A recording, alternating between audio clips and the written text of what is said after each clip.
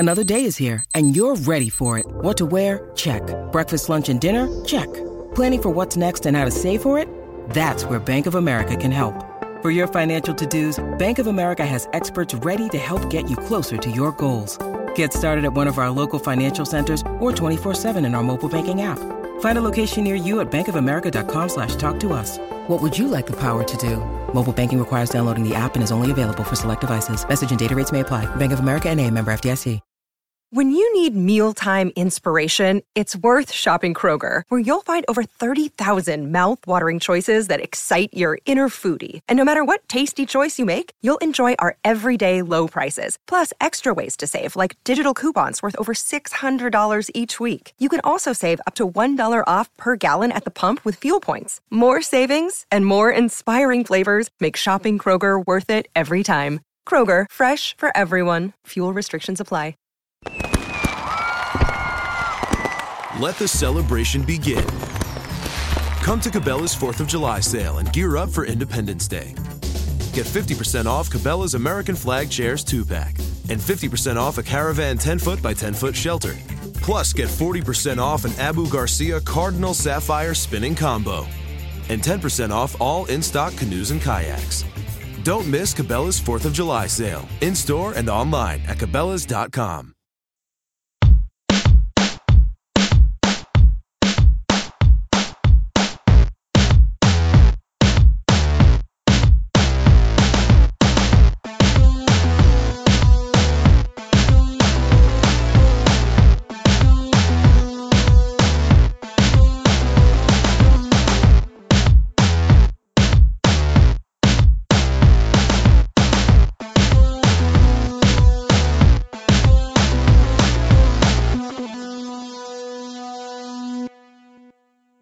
Welcome to Real Jam Radio. I'm Daniel LaRue, your host, and so happy to have you with us for this eventful and important week in NBA basketball. I have two guests for you to break it all down.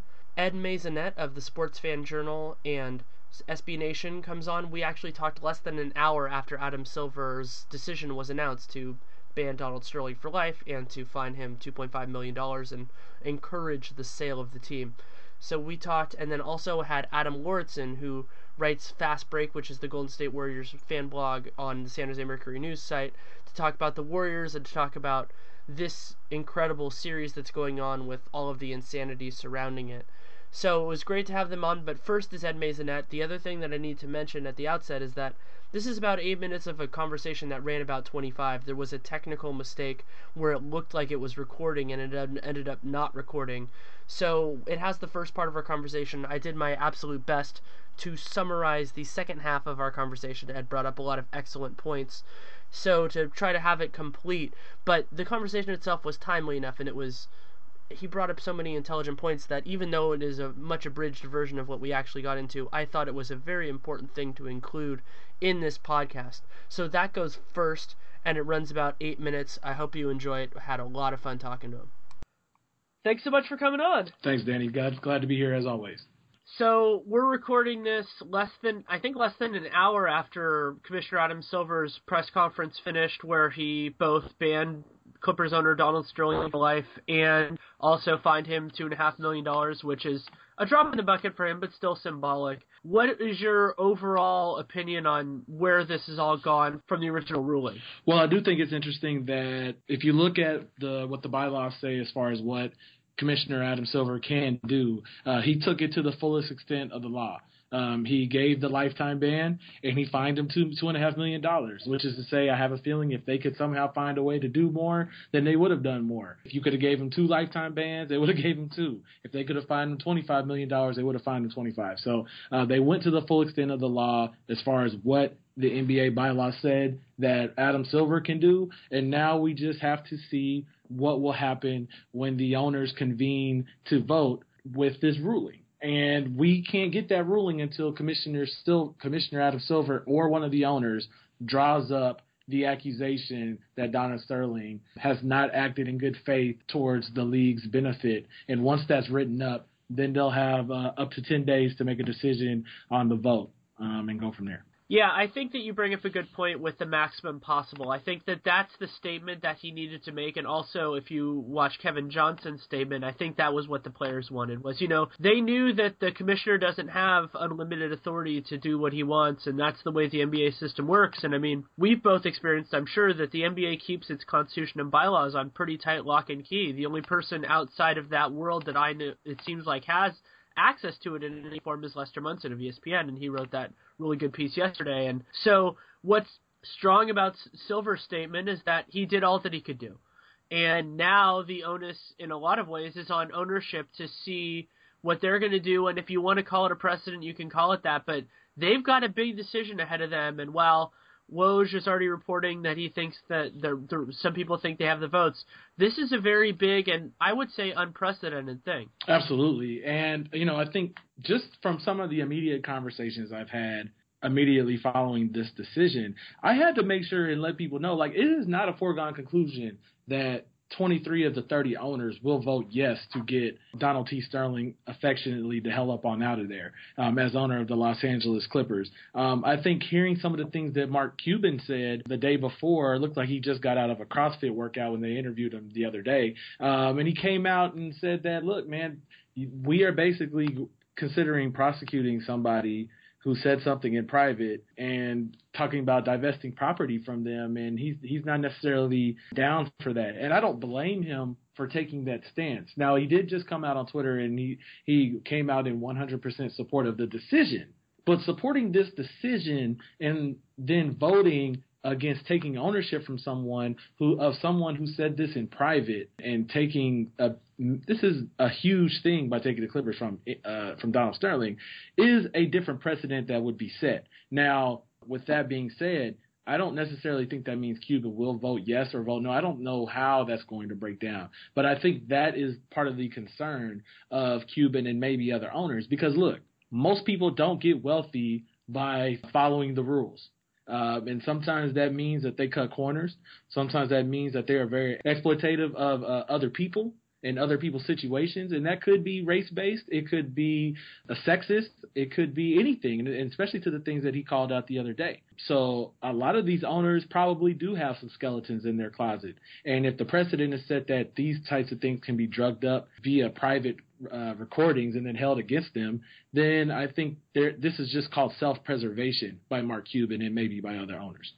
Yeah, I think that's an excellent point. And yeah, this is obviously it's reprehensible words and all of that. And I think everybody agree. I think there's a pretty wide agreement on that. But it is words that were said in private. And what strikes me as somebody who lived in LA, and I was, I'll go into it a little bit more. I was in the UCLA Public Policy Department when the rulings came out in 2005 and I believe it was 2007. I was in public policy. I was around the housing and urban development people, and that was a big deal. And that was really out there. And I think that what's sad about it is that since those were settled, and this was the argument that Silver used, and as another lawyer, I can understand this, though it does again get into the grounds of an interesting precedent, is that his interpretation, though obviously he wasn't the commissioner then, was that, well, there were no verdicts that were against him, and so the NBA couldn't do anything. Well, there are no verdicts against Silver for Sterling for this.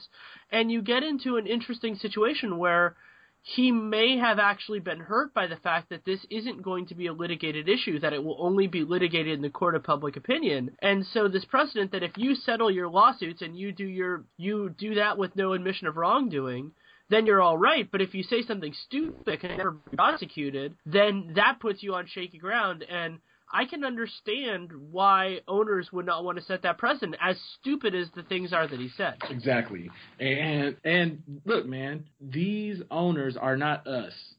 They don't think like us. They don't act like us. In many ways, they are the ultimate in protecting themselves more than anybody else. We haven't seen anything like this since the days of Marge Schott in the early 1990s. And we saw what happened effectively with Marge Schott, is that she was froze out and she did get pressured, but ultimately she sold the team because she couldn't interact with the one thing that she loved. And that makes it very tough. And if you're Donald Sterling, the man who's 81 years old, I do think it's mildly fascinating what could possibly happen with Sterling is that I could foresee a way, shape, or form that Donald Sterling's team does not get voted out the league, but he has no way of communicating or interacting with his league, and so he kind of just becomes this figurehead, and he creates an organization that can make all of the decisions without him being involved at all whatsoever. And that would almost be fun to play out to see because, man, like, nobody would want to play there still. Nobody would want to coach there, and the environment of the organization would wither and almost die. And I think by the league trying to act swift, they're trying to save, I'm not going to call the Clippers a crown jewel of the NBA, but they're a dusty, beat-up jewel that's still got a lot of potential left there. And it's already interesting to see that Magic Johnson and the Guggenheim Group are already swooping in trying to make a claim for the team. And I know that I'm diverting the point a little bit, so I apologize. But there's so many things that's fascinating about this. And a lot of this, for the first time in Donald Sterling's life, he really does not have a ton of control because he let two women in his life basically flush it down the drain for him, which is probably one of the more hilarious aspects of this entire story. Yeah, it really is, and I'll go into two of the points that you brought up. One of them is the idea of Sterling not having control, and then the question on that part is then, how much can he claim that he's a part of it? Obviously, people know that he's disgraced and all that, but if he's still the owner, then these things like the draft parties that he was doing, you know, if he's not doing that on site, if he's doing that in his house and he's still the owner of the team, maybe he can still do some of that. And then the other one, and this will kind of put you on the spot a little bit, but I've been thinking about the last couple of days and started writing these. But the other really interesting thing that this illuminates is the danger of a draft process that does not involve any draftee choice. And so you're potentially having this system where, yeah, maybe free agents aren't going to go there, but players can be drafted and traded without their consent.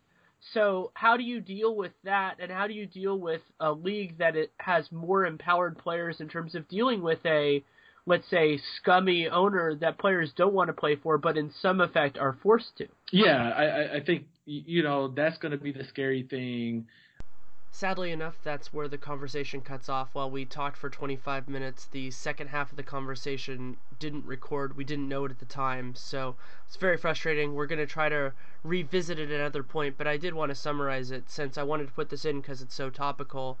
The other major points that we hit were interesting speculation in terms of how they're going to want to distance the current Clippers from whatever is next, and that could be the possibility of an expedited name change because the Clipper name has really nothing to do with Los Angeles, but it has something to do with Sterling and San Diego and when he moved the team.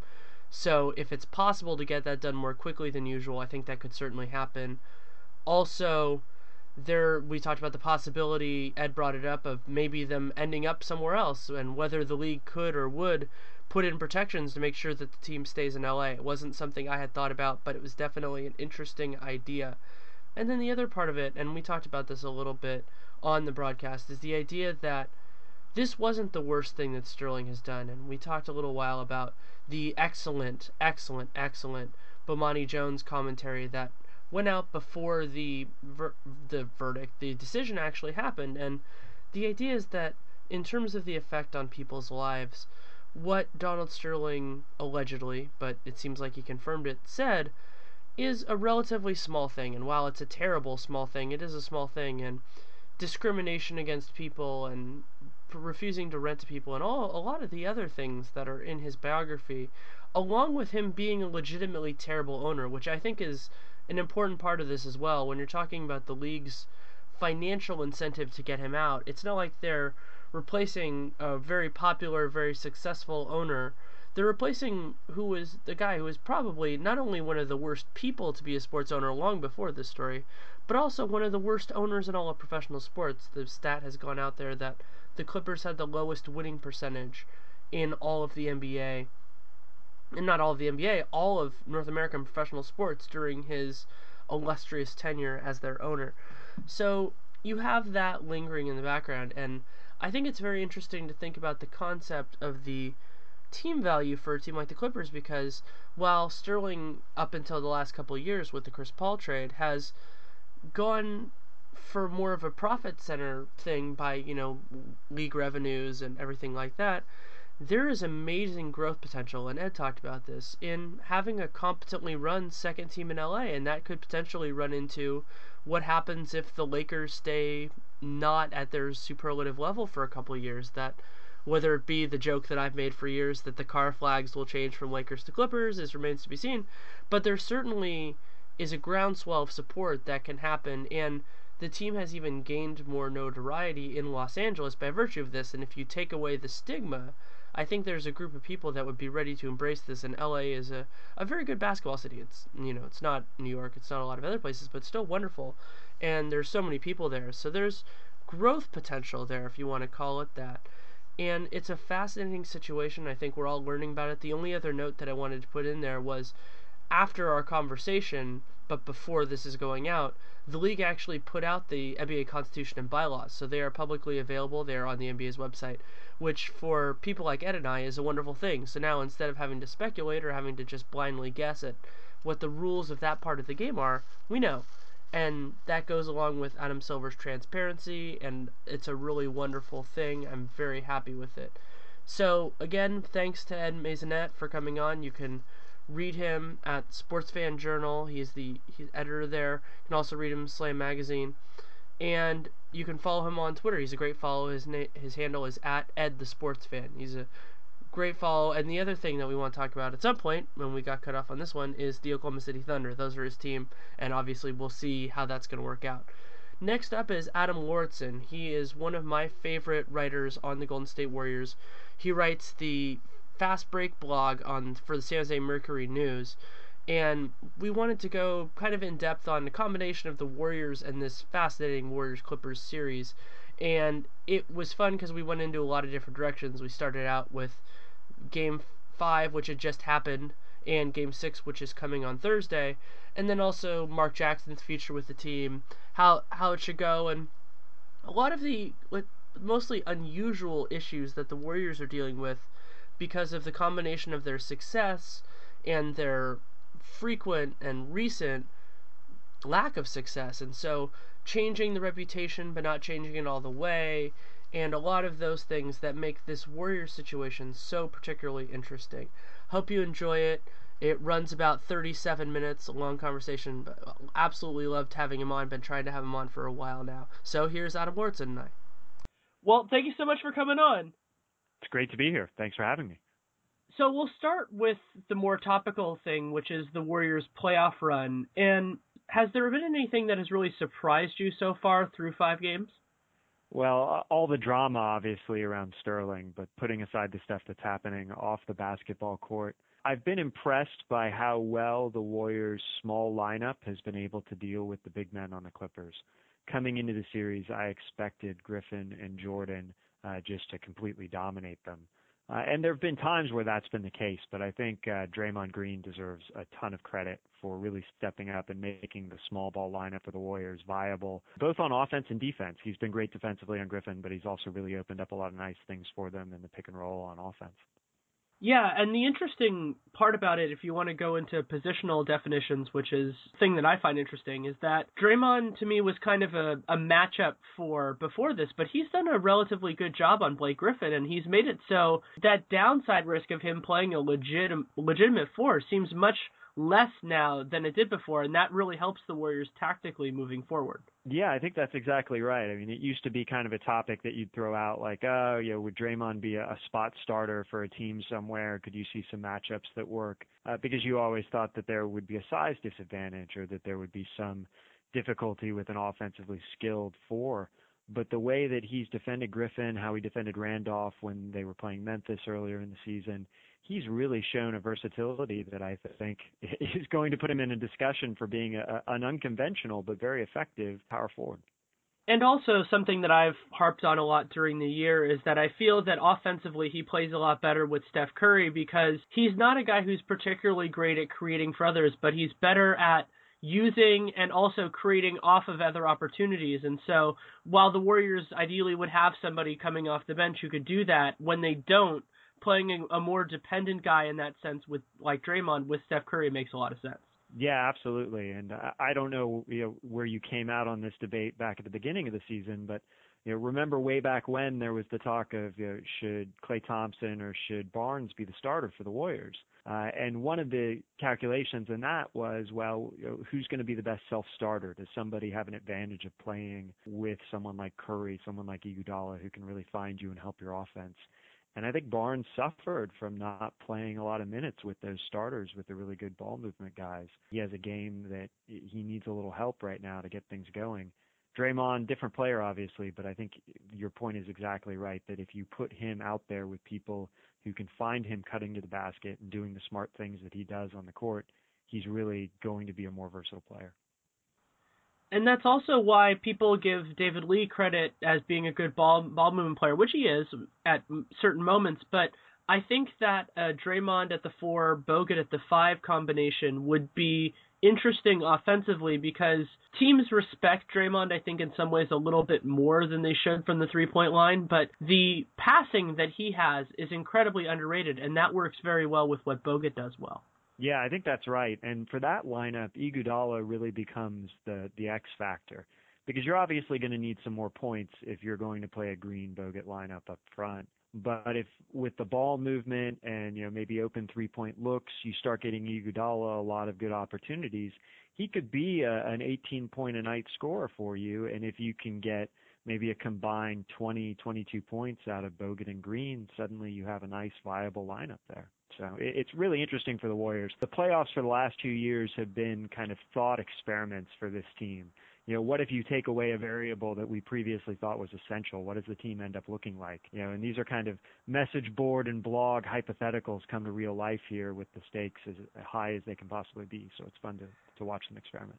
Yeah, and I was somebody who advocated before the season that I wanted to see some minutes with David Lee at center, and mostly for offensive reasons, just because I thought it would create some problems defensively in those situations when Bogut sat. And while obviously there are plenty of flaws with that, it has been interesting, at least to me, that it hasn't been as devastating defensively as some people thought it would be.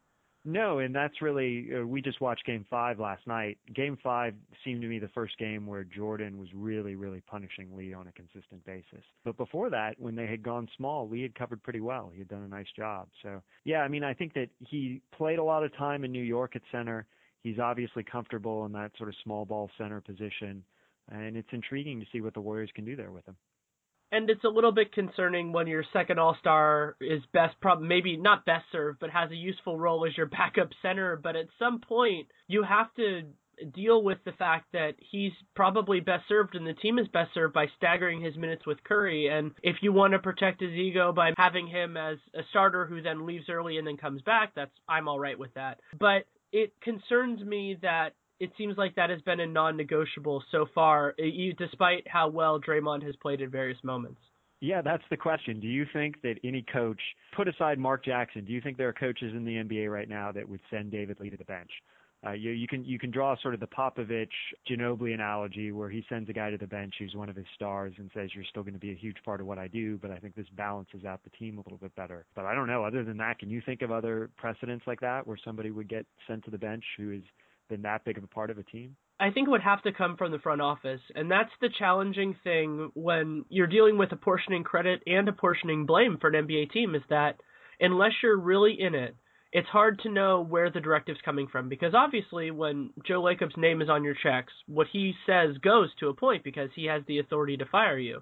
So if Jackson or any other coach is given the free rein to do it, I think it's certainly possible, especially when you have somebody who is coming into it midstream, which to a point Jackson did, but more accurately, another coach would, because they're coming at it with a set of fresh eyes. But if Lacob says that's what he wants, then that goes. And I would love to have a coach that would have the autonomy to be able to do that. But from a functional perspective, I think even when you look from a GM perspective, and people were criticizing what Dell Demps did with the Pelicans, that wasn't his fault.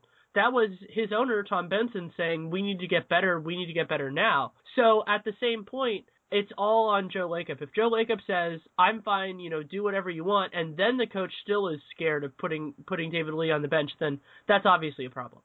Yeah, no, I think you have to look at the numbers, you have to look at video, you have to look at your gut instinct and figure out which 5 basketball players are going to be the best on the court. And when you look at those things with this current Warriors team, I think that there's a very interesting debate to be had about David Lee's place.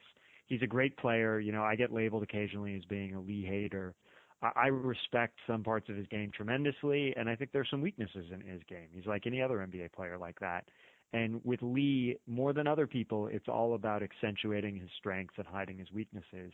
And that requires some crafty coaching. That requires some balancing rotations, lineups. Yeah, and I've been labeled that a lot, and a lot of us have, actually, anybody who's been critical at some point. But the thing that makes David Lee an interesting test in a lot of ways is that he has very clear strengths and very clear weaknesses. And the thing that you need, I think, when you're dealing with a player like that is a clarity of vision. And one of the problems that a lot of teams do, and I think it could come from ownership, it could come from the GM, we don't really know, it could come from the coaches, the idea that your 5 best players need to be your starters, and if you want to go into the case of Mark Jackson, the idea of kind of a more of a bench mob where you pull all the starters at the same time. While that works for some teams, you need a specific set of circumstances, i.e. a point guard that can run an offense better than Kent Bazemore, as much as I love him. And one of the challenges with Jackson is that whether or not it's up to him, there has been no real challenging of, let's call it conventional wisdom, to even see if these alternative lineups work, other than in cases of injury and foul trouble. Yeah, now that you raise it, we should get into the question of Jackson and his assistants. Jackson's pretty much alone on an island now with 2 assistants who are known to be his close friends who don't have very prestigious coaching records of their own. So there's really a question, and this is no knock on Jackson, sort of how much brain power there is on the bench compared to an average team. You know, you look at a team that has a deep roster of assistant coaches who have coached for 10, 15 years, who are specialists in defense or offense. The Warriors just don't have that right now, given everything that's gone down. And also the rumors swirling about Jackson being prickly to criticism, having contentious relationships with his assistants who are no longer there based upon Jackson's supposed lack of attention to detail. There are a lot of questions that I think are rightfully being asked about Jackson's rotations, the decisions he's making with his lineups, because this is a roster that has a lot of firepower. But exactly like you said, you can't just line up the 5 best players like it's a fantasy team or something and put them out there. There needs to be some nuance, and I don't think we've seen that with a lot of the Warriors' rotations this year. And nuance is definitely a good word for it. The thing that I like to phrase it as is, if you want to call it intellectual curiosity, that's fine. Or even the more traditional term is conservatism. I think that what Jackson does in these general circumstances is that he goes with his instinct. And while that can work in certain circumstances, you need to try everything. I think of the quotes that are attributed to Popovich in terms of using the regular season as a laboratory. Yeah. And what was so crazy about 2013 is that we were seeing a lineup that part of the reason it worked was because George Karl didn't know how to adjust. And yeah, and lots of different people get credit and blame for that. But there are all these lineups, including the one that we're seeing for the most part, that despite Bogut having injuries during the year, we never saw them together, or we saw it so rarely that we couldn't get a true stand on it. So we go, oh, that sounds like it could be good, but we had no real idea. And that's terrifying when you're going against quality coaching and you're facing the same team for up to 7 consecutive games.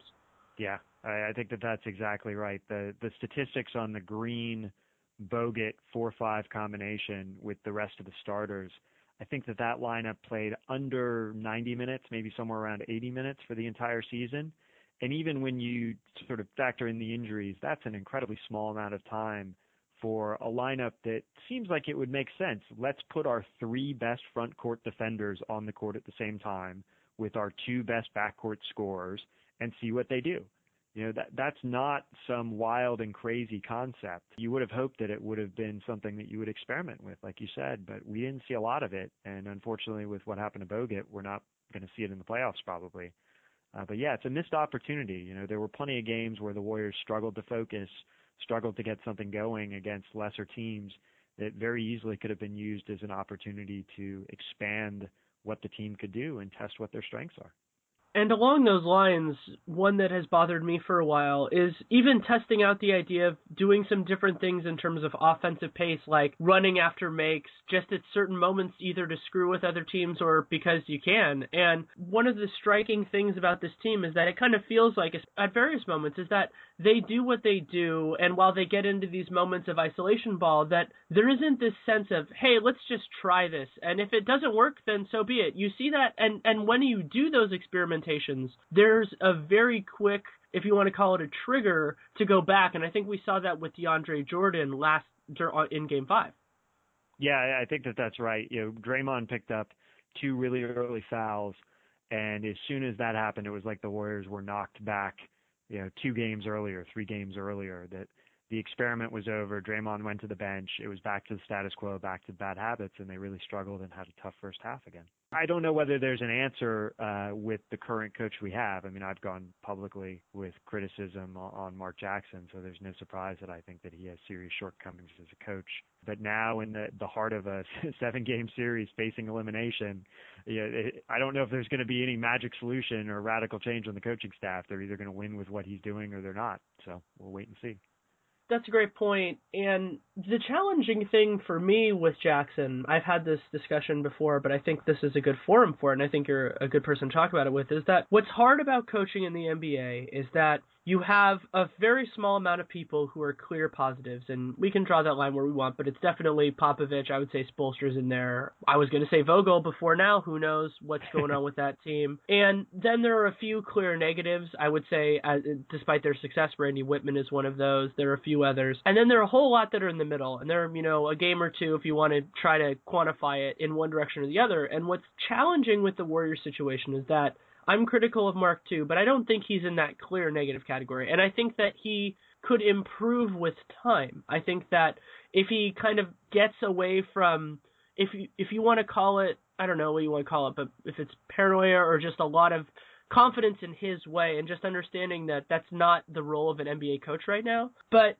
the challenging thing for the Warriors is, even if they replace him, it's hard to get somebody in that first group. It's very difficult. I would say it's unlikely, especially in some ways if you're going with an unproven coach. But either way, to get somebody in that group, and if you're going to get somebody that's a similar neutral, then you're running the risk of these players, though I think this is a little bit overrated, these players that seem to genuinely like Mark Jackson just being angry with it. And at a certain point, the NBA is a players' league, and if Steph Curry is unhappy with the replacement and that makes him less likely to stay, even though he has 3 years and no options, that should be something to consider in some way. Yeah, I think that's a really clear presentation of the challenge, and I agree that the player anger is probably a little bit overrated. There are ways that you can involve people like Curry in the process and make them feel like they have a voice at the table. The real challenge, I think, for Joe, looking at what he's going to do, is if he decides that Jackson isn't his coach, is there a way for him to extricate himself from this that doesn't scare off all of the tier 1 coaches or the really highly thought of coaches from a situation where there's a meddling owner? I think that the way that the relationship has become strained, at least as it's perceived by the media, between Jackson and Lakeup creates the danger that somebody who can write their own meal ticket, who's in demand around the NBA, is going to say, I don't want to go somewhere where an owner is going to be second-guessing me constantly and sort of breathing down my neck on every decision.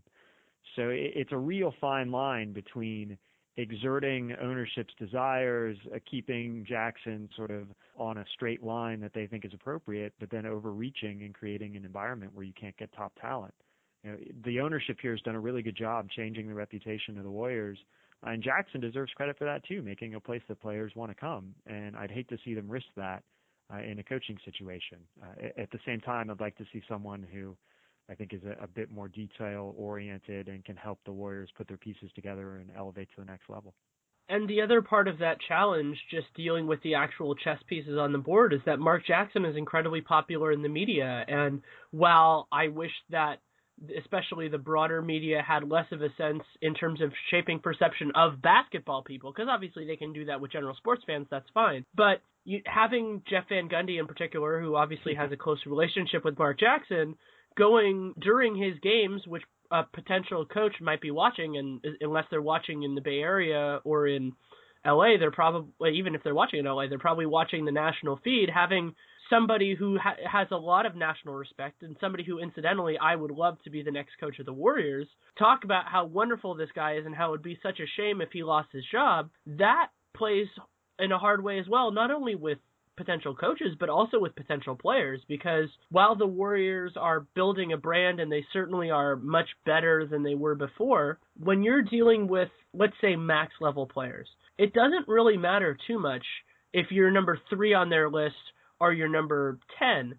But if you're thinking, oh, these owners might be, they might be a problem, or, maybe we're not going to be able to get the coaches or something like that, that might push a team out of your top 2. And so that's a concern as well. And obviously coaching is the same logic. So you never want to do anything that takes you out of the conversation. And there is a downside risk that a misstep handling Mark Jackson could do that temporarily or a little bit longer than temporarily.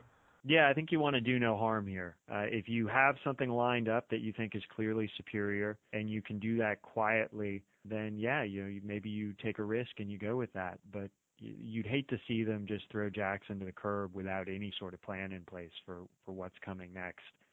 Even with all my criticism of Jackson, I don't think that that's a good idea. I think that is too great a risk given what he's accomplished with this team.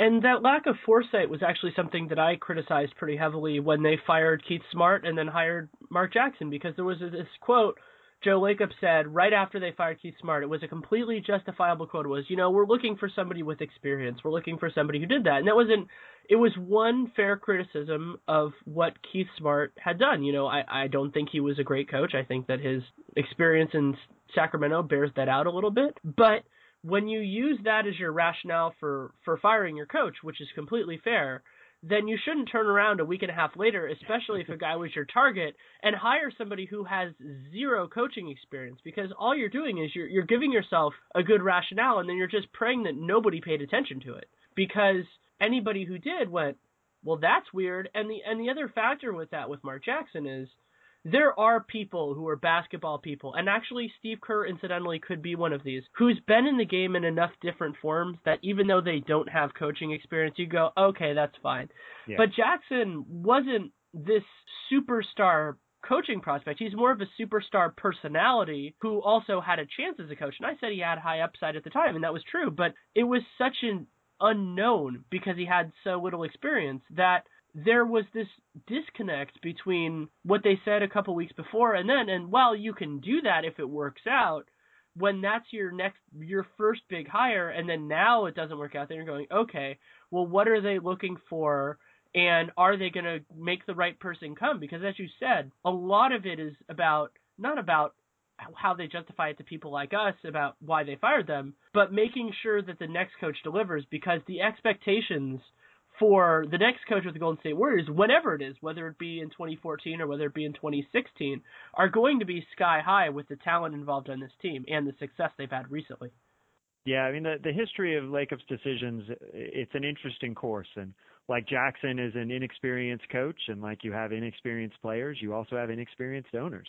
I think he made some mistakes early that if he had to do over again, he'd do things differently. I think bringing in Bob Myers, Jerry West, other people who are credible basketball voices around him to serve as sounding boards for what's going on and other people to give opinions is a really positive thing. So I'm sure that they're thinking through these decisions. It's going to be a really tough one, particularly if the Warriors make it to the second round. So I can't predict what's going to happen. Yeah, you bring up an excellent point with bringing in other sounding boards and bringing in people that are clearly intelligent. I think that having Weston Myers in the conversation is a really nice benefit for this team, and the creativity in some ways and the ability to, I don't want to call it the scrap heap, but pick guys up that were, let's say, underappreciated and then use them and have them be a nice part of it has been a wonderful thing. I mean, they've gotten contribution, if you want to say Draymond Green, Jarrett Jack, Carl Landry. You can go through the list, and then those successes allow you to clear the space to get a guy like Andre Iguodala, which was also a very intelligent, proactive signing. But I want to move into the idea you said, and I agree with you, that this is a very hard situation to predict. So moving prediction aside, if this were entirely your decision, who would you, assuming you want to bring somebody in, who would you be looking at as the next coach of the Golden State Warriors? It depends a lot on what the tampering rules are in our hypothetical league that we're creating here. It goes without saying that if for some reason the Spurs flame out or Popovich decides that he doesn't want to coach the Spurs anymore, he obviously would be at the top of your list. He's got a place up in Napa. He's spent time in the Bay Area. He has some connections here. So, we all can dream. A slightly more realistic choice, Thibodeau, if he's on the outs with Chicago, who knows what happens there. I have some concerns about what he would do with his team offensively, but he's a grinder. He's employed assistants who are very smart and capable. He's kind of become one of these almost coaching farms like Popovich was, spinning people off. There's a next generation of assistants who I think are going to be head coaches who have worked under him. So if he's looking for a new home, sign me up. I'm all on board with that. Beyond that, it gets more difficult. I think that we put ourselves in the range where you're dealing with people who aren't a clear upgrade over Jackson, that they may be an upgrade in one sense, but a downgrade in another. And that's where it becomes difficult. I probably wouldn't replace Jackson for Kerr, honestly. I think that that's sort of a sideways move. I would want to replace Jackson with somebody who has a proven track record of being a coach. But it's hard to find someone who has a track record who's good, who's not just a retread, somebody who's bombed out and not really been successful. I think that you probably want to look at the up-and-coming assistants, people who've maybe spent 10 years on a bench, 8 years on a bench, have a long future of coaching ahead of them, but a lot of experience in their past, know their way around the NBA. And there's a list of those guys. You look under the best coaches in the NBA, and there are typically one or two lead assistants who probably fit that bill. Yeah, the lead assistant route would be a very competent, smart route. The only other guy that I would add in there as a clear upgrade to me is Stan Van Gundy. I think that what he could do with this team, because if you built it in an interesting way, you could do something similar to what he had in Orlando with Andrew Bogut in the Dwight Howard role, and with a better offensive player in Stephen Curry than anybody that he dealt with. And I feel that he could do a good job with this group. And also, the huge benefit of this Warriors team in terms of a coach is that all of the dominant personalities on this team are positives. There are no wild cards. There are no Dwight Howards. And while those guys sometimes their negatives get overplayed, all of the major guys on this team are major team players. And that's part of the thing that makes it hard to evaluate Mark Jackson, is that it doesn't take good coaching to get Draymond Green to play hard. It doesn't take good coaching to have Stephen Curry play hard. It doesn't take good coaching to have Andrew Bogut play hard. So that might be an enticing factor for a guy like that, because you're not going to have that drama there if he thinks that drama is coming from somewhere else in the organization. Obviously, that's a flaw. But he's another guy. I think that he is, of the, let's call it realistic chances, I think that he's the one that would be the best fit and the only absolute upgrade of a guy that I know is going to be on the market. Yeah, I'd agree with that. And I don't know whether he's out there looking for another job or not. But your Orlando analogy, I think, is a really good one, because with Curry and Thompson and even Iguodala and Barnes, this team would break all records for three-point shooting with Van Gundy as coach. They'd have an inside-outside game. They'd probably need to find a player who could be a consistent penetrator, although Thompson's doing a better job at that. But Bogut would be great in the middle as kind of the rebounding, shot blocking, ball distributing center. And I think your point about the personalities is absolutely right as well, because Van Gundy, the risk is he wears guys down, he grates on them. He's just such a grinder that the team tunes him out. But the Warriors are incredibly lucky with the high quality character guys they have on this team. Everybody's on board, they're focused. Like you said, they're an easy to motivate team. They soak up sort of this coaching. So I'd be intrigued with that. I'd be fine replacing Jackson for Van Gundy. So moving more onto the side of the players, the Warriors have a limited amount of flexibility going into the off season. Are there any moves, whether that be guys leaving the team or guys to bring in, that you think are overwhelming positives that are within the realm of reasonableness? You have to figure out what you're going to do with Lee. So the rumor last offseason that I heard from fairly credible source was that the Warriors were willing to put Lee on the table if it was a clear upgrade for the team, if they were getting a player back who they thought was a superstar level player. And I think you probably, given another year of Lee and the emergence of Draymond, have to look at whether you lower that standard a little bit for whether you want to shift him out somewhere else. Because if you can get back a high-quality player for David Lee that either has a better contract structure or maybe is a more all-around player with both defense and offense, that's one area of the roster that I think could stand to be upgraded. The other area, I don't think that the backup point guard starts and stops that Myers has had this year have succeeded. Obviously, the off-season signings didn't work out in that front. Crawford didn't work out. Blake didn't work out. So they're going to need to find someone else to back up Curry. And that's probably going to take some money to find. Speights, I've been driven crazy by him all year, but he has moments where he does things that you think, well, maybe this guy actually isn't just a complete waste of a roster spot and waste of money. So I actually think Speights will continue to have a role on this team. Hopefully not a huge one, but he's serviceable. So, I think that you really consider, are we going to do anything with Lee? Do we make a blockbuster there? And if you don't do that, you're just trying to round out the bench, find a point guard, find an athletic big probably. You'll get Ezeli back at center, which will help next year. So, it's going to be interesting. I think that Myers doesn't have a lot to work with, but he'll definitely have some options out there. And like you said, he's been really crafty and savvy in the moves that he's made. He's been aggressive. I'll be curious to see what he can do.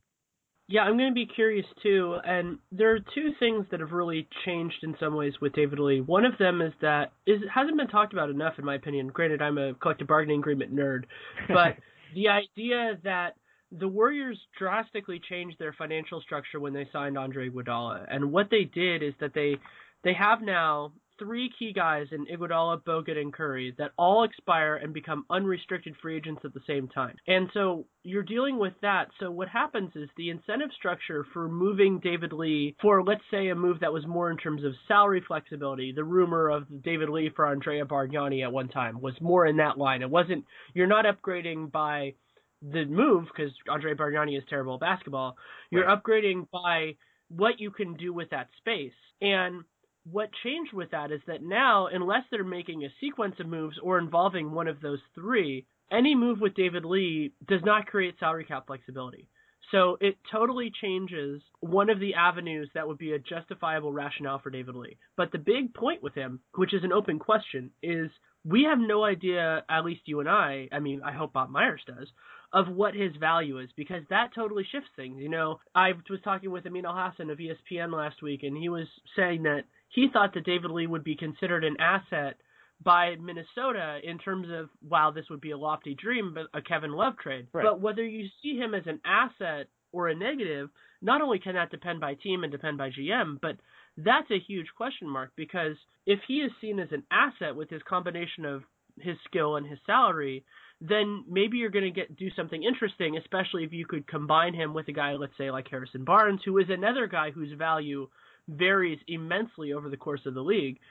So the really hard counterfactual with it is to say, okay, well, if you can find a team that, let's say, overvalues him, that's wonderful. And if you can do that, then you can do that. But we have no clear idea, because it's also been such a long time since he was a free agent, to say, oh, well, this team was interested in him then. It was years and years ago now at this point. And so there should be teams that are interested in him, and I think that he makes sense certain places. But you're really going to need the dominoes to line up, because one of the big rationales for doing a David Lee trade is off the table now, unless you're talking about preventing them from going into the luxury tax, which raises other concerns. Right. Yeah, and I think that you look at the scenarios in which somebody's going to trade you a power forward for David Lee and something else, because presumably you'd trade Lee to get some sort of help at the four. Or maybe if you're really gutsy in your Myers, you trade him to get really strong bench players. That's something that for the good of the team, if you can get a viable sort of consistent backup big and maybe a quality backup point guard out of it, you should look at that and decide whether that could be good for the long-term health of the team, just in terms of rounding out the roster. But yeah, other than Minnesota, maybe who's coerced because Love's going to leave anyway, it's hard to imagine somebody trading a high-quality four for David Lee and whatever parts you want to strap to it. That just doesn't seem like it's going to be super plausible. But who knows? I never thought Andris Petric's contract was going to be traded, and Myers pulled that out of the hat last year. So anything is possible in the world of the NBA and people making both basketball and money decisions. So we're recording this on Wednesday. Game 5 just happened. Game 6 is coming up. And fortunately, this is going to go out before Game 6. So I figure a good way to let you go is to see what you think is going to happen in Game 6. And if there is a Game 7, what you think would happen then. I think Warriors lose in Game 6. As much as I'd love to see this team advance and get another round of basketball, I think that Doc is going to win the adjustment battle I think that the Warriors had their best play, which was to go small, and that Rivers has now sort of found ways to deal with that. He's back to frustrating Curry. I expect 6 to be a hard-fought game. Curry, I think, will play much better than he did in Game 5, but I think the Clippers are ultimately going to pull it out. How about I think you're right. What's your pick? Yeah. I think you're right on. I originally was predicting Clippers in 6, and then I went down to Clippers in 5 after the Bogut injury. But the logic is, and I think there have been various people that have said this, and I think they're right. The challenge with this is that the Warriors just don't have as much talent. Yeah. And in general in the NBA, unless you're the Indiana Pacers, your team having less talent, and not only that, but having different competitive advantages, because the hard thing about facing the Clippers is that Chris Paul is a very good defender, and you don't get those benefits of Curry making other people better as much when you're facing a guy like Chris Paul as when you're facing somebody else. So it feels to me like Game 1 was in some ways more the aberration, that, crazy things happened and it worked out for the Warriors and it was wonderful and all that. But the status quo in the series is that the Clippers are just a better team than the Warriors. And in a 7-game series, that generally works itself out. And the Warriors, as you said, the adjustment game is a way that it can go in the advantage of the less talented team. But I don't see that, at least generally, as being an advantage for the Warriors. And there are certainly many, many ways that I could see this going 7, and I would say that the Warriors would have greater than a 1 in 3 chance of winning a Game 7 should it go there, just because the talent margin isn't ridiculous. It's close, but, the home team has an advantage. That the more likely scenario is that the more talented team wins, because as wonderful as that Oracle crowd is, and we both experienced it in person, I don't think that the most likely scenario is that they can overcome the talent gap, especially with the advantages specifically that the Clippers put on the table. Yeah, I think that's exactly right. And you talked about 1 as an aberration game, and I agree completely.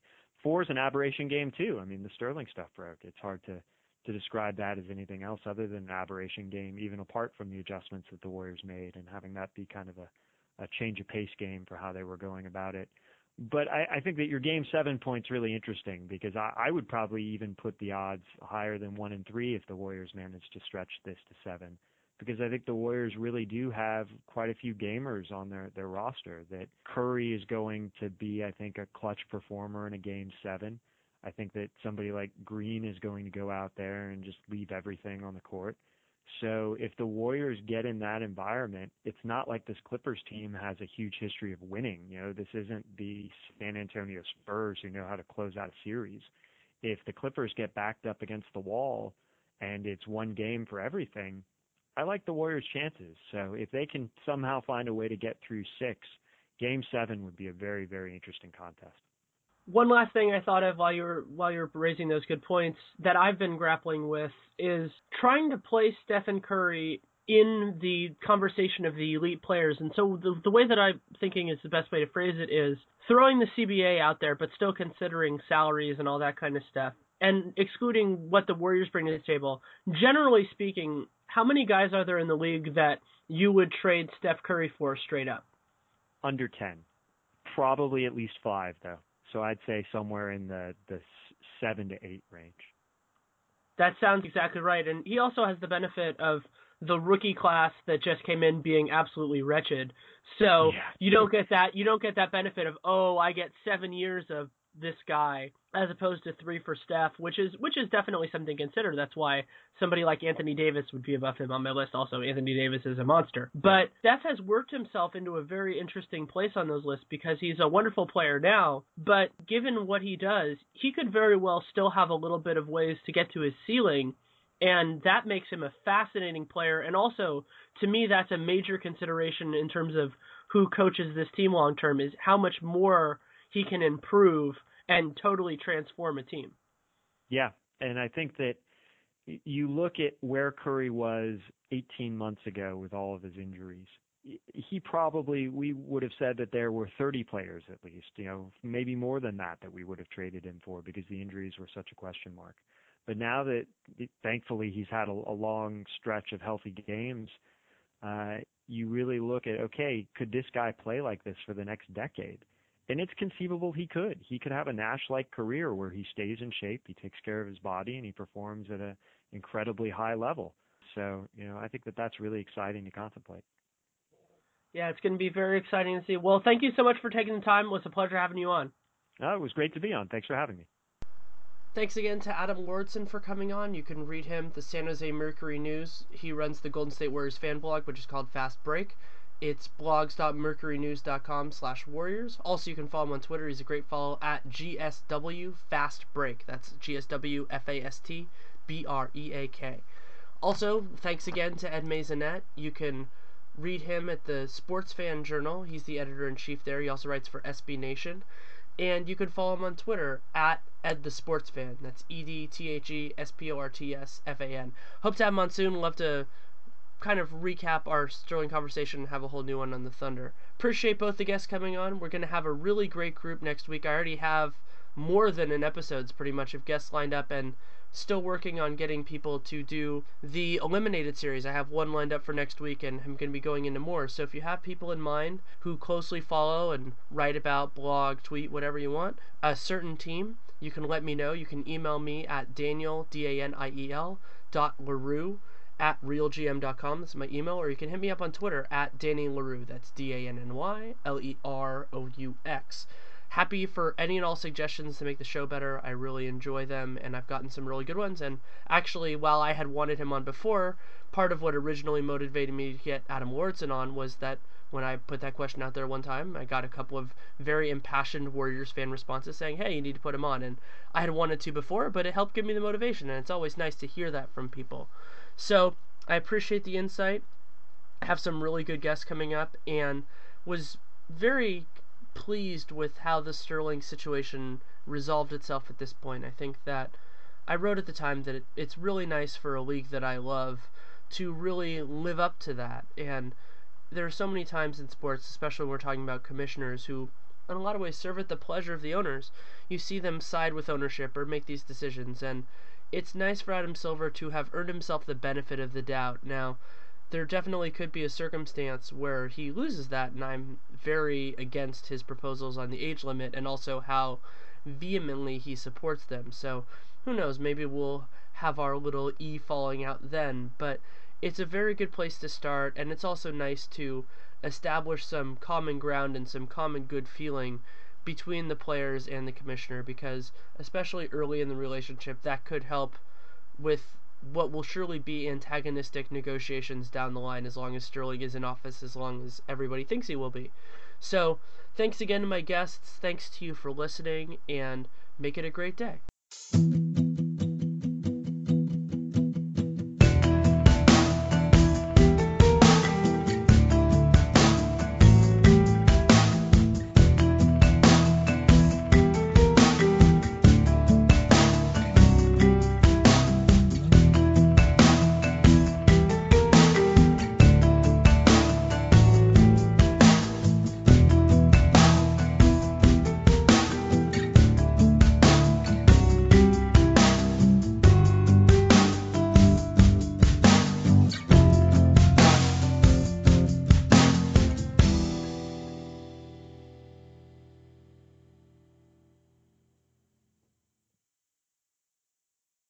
Hey, Greensburg, your Walmart at 2200 Greengate Center Circle has completely transformed to make shopping easier than ever. Stop by today and check out their amazing in-store upgrades with improvements to areas like produce, cosmetics, home, and more. Plus, you'll still find low prices on groceries and other items, and a full-service pharmacy for all your prescription and over-the-counter medication needs. All at your newly remodeled Walmart at 2200 Greengate Center Circle in Greensburg. Save money, live better. Walmart.